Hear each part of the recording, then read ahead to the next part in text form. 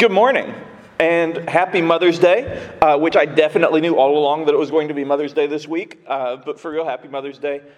Because of Mother's Day, we don't have anyone in person today except for Terry and I, but we are still going to give the message because I wanted to continue this series, and for as long as we live stream, I want to make sure that there's a message each week just to kind of help to continue to connect and continue to bring us together and continue to remind ourselves that we are going forward together, regardless of whether it's online or in person. The series that we started last week is called A New World because we are entering a new world. And one of the things that I said last week, one of the points that I made sure to make, it's not about going back to normal, because that's easy to do. Obviously, it takes a while, and you have to wait on the CDC, and you have to wait on vaccines, and all of these different things. But still, going back to normal is what it is. Like, we do that all the time. I would like to challenge us all to go back to better, to be better, to treat people better, to take what we learned over the course of the last year. How some people who are very outgoing and really want to hug people and really want to be around people and really had trouble, how they felt. And for them to be able to take that and use that as they talk to people who feel differently when we come back. And just as a group to come together and to truly love each other like Jesus does, which is what we talked about last week with love like that. How he's humble and he puts others above himself. He listens, he cares. He doesn't just talk at people, he talks with people. And so from that, I want to go into this week and talk about Good Will Hunting. Not the movie and not the actor, but the fact that when we are out in the world, regardless of what you're doing, whether you're going to school or work or jogging, which I don't know why you do that, but whatever you're doing, we want to take goodwill with us. We want to show goodwill. We want to show peace. And you want to hunt for people that are like-minded. I don't mean hunt literally. Please don't do that. That's the most dangerous game, and don't. But hunting in terms of looking for connections, for relationships, looking for ways to show Jesus to people, and then to build that relationship so that you can have conversations, so you can answer questions, so you can ask questions, so you can show that you care, so you can be like Jesus. Unfortunately, not everyone is going to return that, and so that's why I want to go with the scripture this week, which is Acts 17, 1 through 12, and this is as Paul and Silas are going to Thessalonica, which is Greece. Paul and Silas traveled through the towns of Amphipolis and Apollonia and came to Thessalonica, where there was a Jewish synagogue. As was Paul's custom, he went to the synagogue service, and for 3 Sabbaths in a row, he used the scriptures to reason with the people. He explained the prophecies and proved the Messiah must suffer and rise from the dead. He said, "This Jesus I'm telling you about is the Messiah." Some of the Jews who listened were persuaded and joined Paul and Silas, along with many God-fearing Greek men and quite a few prominent women. So I don't like to talk about Paul without reminding you that where he came from. He came from this aspect, and we talked about him a lot recently, this life where he believed everything he did was right. He believed everything he said was right, that it was inarguable, that anybody that didn't listen to him, anybody that didn't agree with him should go to jail or die. And he carried that out the way that he lived. He was a Pharisee. And so when he was converted, when Jesus opened his eyes literally, and he became a Christian, became a follower of Jesus, and started preaching, he was very different. And so it shows the new Paul, this Paul who is a follower of Jesus, going into the synagogues to listen first. He starts with going into the synagogues. He doesn't stand out front with picket signs. He doesn't stand out front with a bullhorn. He walks in and he worships with the people. A few weeks ago on a Sunday morning, I talked about the fact that he did his best to relate to everyone he went to. When he was with the Jews, he followed Jewish customs. When he was with the Gentiles, followed Gentile customs, etc. And so he would go into the synagogues first. And he would do this several weeks. Now, after the service or after or during whenever he had a chance, he would talk about Jesus. He didn't stand up and say, "Listen, all this is stupid, and you guys are all wrong." He didn't stand up and say, "You guys are dumb. You guys, I can't believe you fell for this. I can't believe this is what you believe." He didn't. He would reason with people. Reason means he calmly talked. It doesn't mean that there were never arguments, but it means that he did his best to talk. And the Greek word for reason there actually is a dialogue. He had a dialogue. He would say things. He would reason. He would talk. He would listen. He would answer questions. He would ask questions. He would truly build relationships with the people that he was talking to. And yeah, it was in a synagogue, but he wasn't doing it disrespectfully. He was being very respectful to the worship service, to the atmosphere, to the people. And because he came from that in his past, he knew these people. He knew what to say to them, how to talk to them. And he built on that, and he continued talking. He continued loving them. He continued just being who he was. And a lot of them would be like, Paul, tell us more.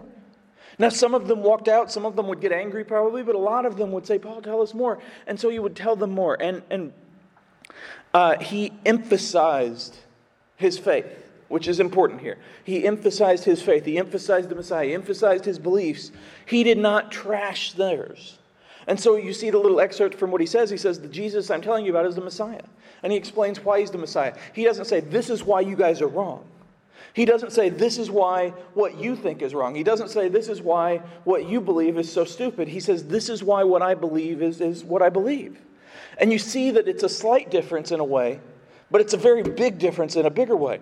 Because when we go into conversation sometimes, regardless of whether it's about our faith or sports or business or politics, often we go into it from a perspective of, I need to beat down their argument first so that mine can win.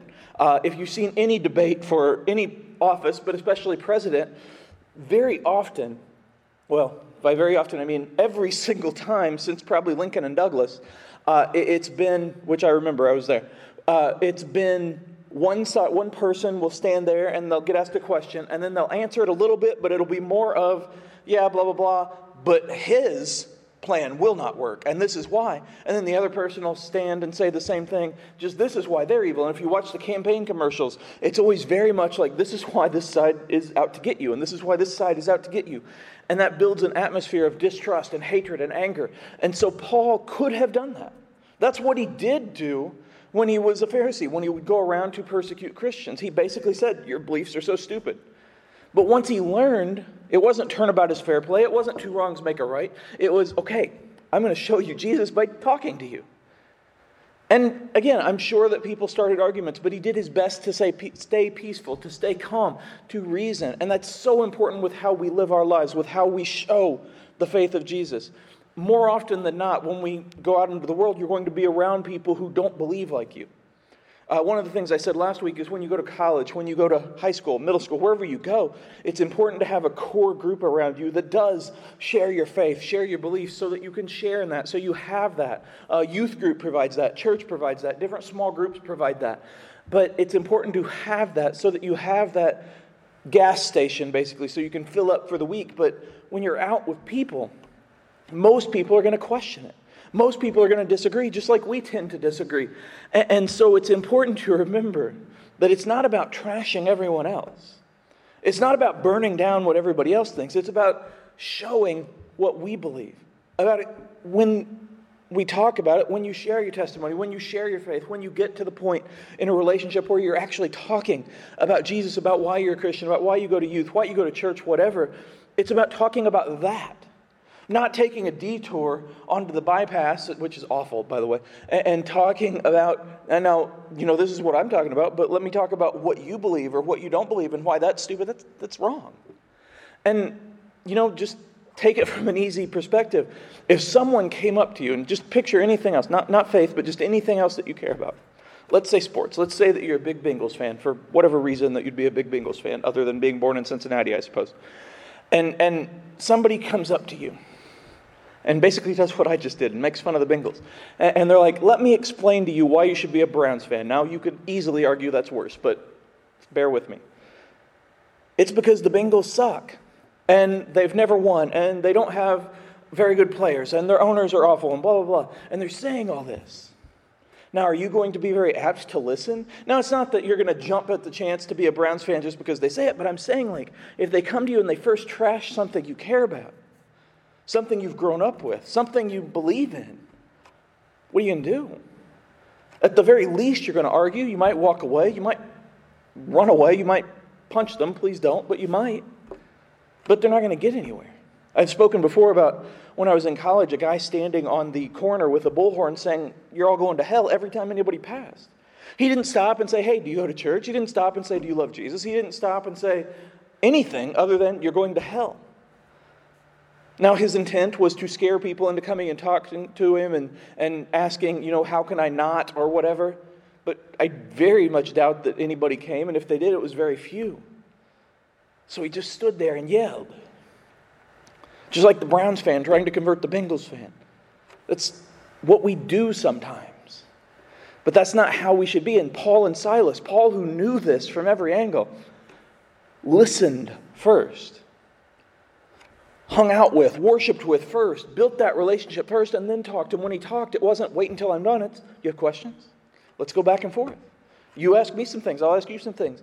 And that's such a good way to be. And that's how we should do with anything, but especially our faith. Going to the next part, though. But some of the Jews were jealous, so they gathered some troublemakers from the marketplace to form a mob and start a riot. They attacked the home of Jason, searching for Paul and Silas so they could drag them out into the crowd.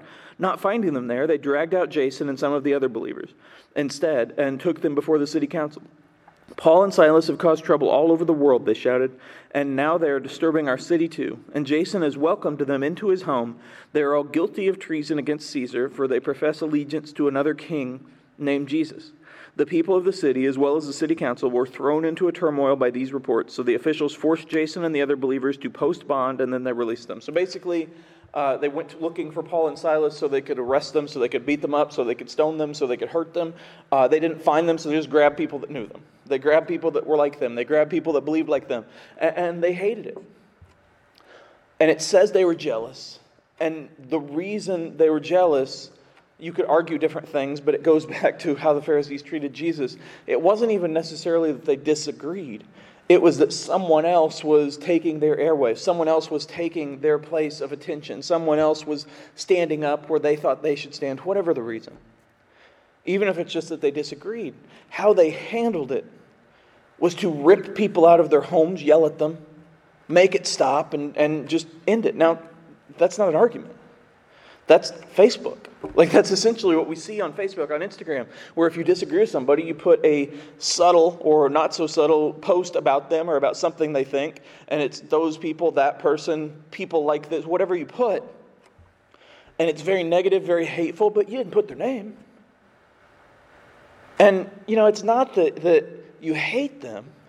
It's just that you really don't like what they think or what they say, and so you really want them to know it. Well, what's that do? Now, that does not mean be quiet. It doesn't mean don't share your thing. But again, the Pharisees here, they're tearing down other people rather than making their own case. Now, the right way, what Jesus would have done, would be to stand there and be like, guys, what Paul and Silas said, like, that's very interesting, but listen to us now. And we'll talk, and maybe we'll debate Paul and Silas. Maybe we'll talk to them. Maybe we'll just talk about our faiths together and then go our separate ways. But what they did was, let's tear this down because I don't like it, because it's new, because it's different. When I say that I want to enter a new world when everything goes back rather than the normal world, when I say things like I want to live in a world where the word normal is an insult, kind of, I don't mean that everything that came before is bad. I don't mean that the way you live is bad. What I mean is the way we often treat people, the way we often act is negative. Negative first. And it's very much, let's tear down everybody. Let's tear down everything so that we can then put in place what we have. And that works great for construction. It doesn't work so great for people. What happened here will also happen to you. Now, I don't mean people are going to run into your home or the homes of your friends and rip you out. I hope that never happens. But what it means is sometimes, even if all you do is live like a Christian, like maybe you haven't even talked about Jesus yet to somebody, but you're just living like it, or you just mention youth, or you just do something Christian-y, there are going to be people that immediately get angry. And that sucks. And it hurts. And they're going to start rumors about you. And they're going to say bad things about you. And they're going to do bad things to you, maybe. Hopefully not too bad, but you know how people can be. And that will hurt. And what that will do is fill you with this desire to do the same thing back. Because we all have that revenge in us. Paul had that revenge in us, in him. But how we respond is so much more important. And I want to say this before I go on. It isn't just that other people will not accept you for being a Christian, that they will not accept your views. A lot of the time, it's us getting so angry that they won't listen. A lot of the times, Christians can be in the place of the Pharisees. And when someone else is like, yeah, you know what, that's a good point, but I don't want to listen, or I believe this, or I want to go here instead, or just, I'm not into this. I'm not saying that's the right way to be. But what I'm saying is when we turn around and say, oh yeah, well, I hate you now. What's that do? What does that do? How is that going to convince somebody? If somebody says, you know what, I don't agree with you, and your next response is, oh yeah, well, you're stupid and so's your mom. Happy Mother's Day. Well, at what point is that reason? Like, what are they going to respond? What is the best case scenario for those negative Facebook posts, for those hateful Instagram posts, for those horrible tweets? What is the best case scenario? How many times do you think somebody has posted something negative about a group or a person? Something hateful about a group or a person, and then whoever it is said, you know what? I never thought about this until they said how much I sucked. I never thought about changing or looking at Jesus until I saw how much vitriol came from them. Nobody says that. Just like nobody walking down the streets of my campus was like, man, you know what? I'd heard about church before and I'd heard about Jesus before, but I was just kind of living my life and I hadn't really thought about it until some guy that's never met me said that I am going to hell. I'm going to guess, again, nobody. Now, again, and I want to be clear here, this does not mean that you don't talk about your faith. It does not mean that you don't share, that you don't answer questions. It means the opposite. It means you do those things, but you do them in a graceful way, in a better way. And I want to go to how Paul responded here. And this is Paul who, in the past, would have responded with a punch to the face or stoning them, killing them, getting them arrested. So here we go. That very night, the believers sent Paul and Silas to Berea. When they arrived there, they went to the Jewish synagogue, and the people of Berea were more open-minded than those in Thessalonica, and they listened eagerly to Paul's message. They searched the Scriptures day after day to see if Paul and Silas were teaching the truth. As a result, many Jews believed, as did many prominent Greek women and men. So what do we see here? Here's basically the summary of this Scripture in 3 sentences-ish. I didn't count them out before I thought them. Paul and Silas go on a mission trip. They're in Greece, and they're talking about Jesus. Some people listen and some people don't. The people that don't get really angry and force them out of town.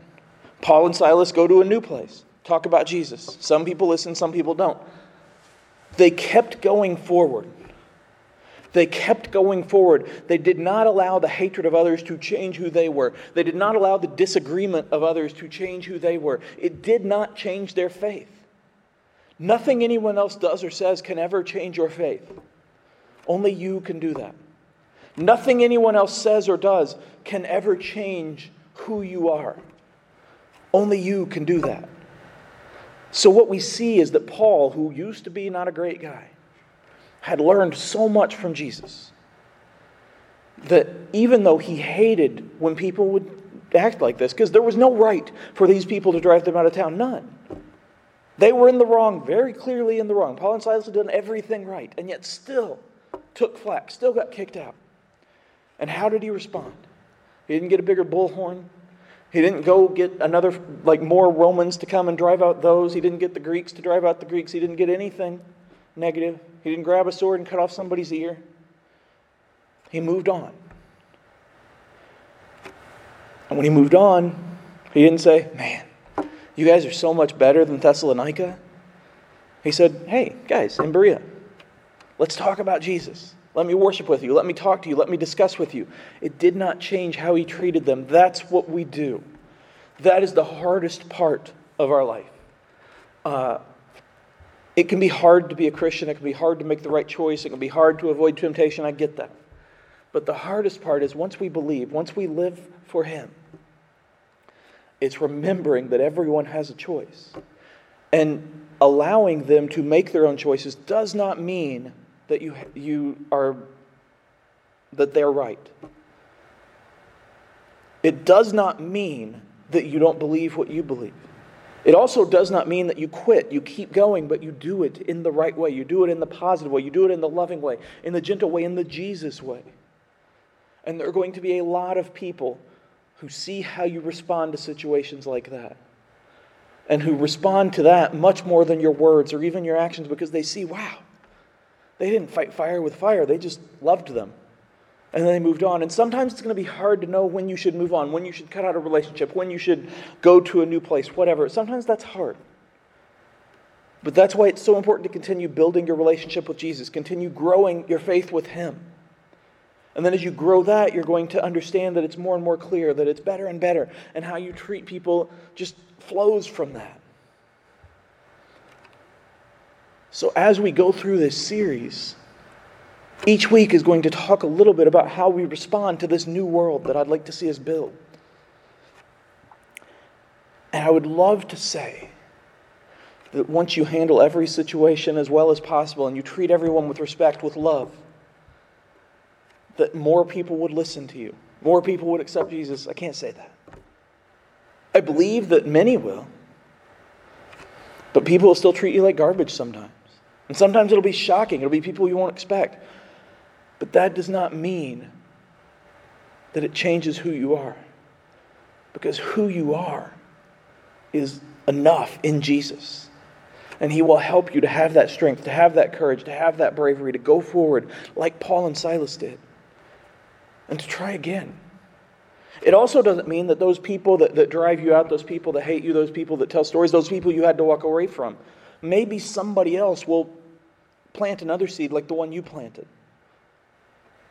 Because by our words and actions, by who we are, that plants a seed regardless of how people respond. And then over time, maybe somebody else will be there to help that grow. Because God doesn't give up on people. As we go forward, remember this. Remember that it's not about winning. It's about showing people what we've won already. It's about showing people heaven, showing people Jesus, showing people who we are, and doing that every day. And then when people say, I don't care, I hate you, not returning it, but saying, okay, listen, I don't agree with you. And I'm praying for you. And again, not in a negative, like I hate you, praying, insult way, but I'm praying for you still. And you can always talk to me. But I'm going to go over here and talk to these people. I'm going to go over here and these are going to be my... Whatever it is. But continuing to do it in Jesus' name. Continuing to do it with goodwill. Continuing to do it. Hunting more of the same. And that's all I got.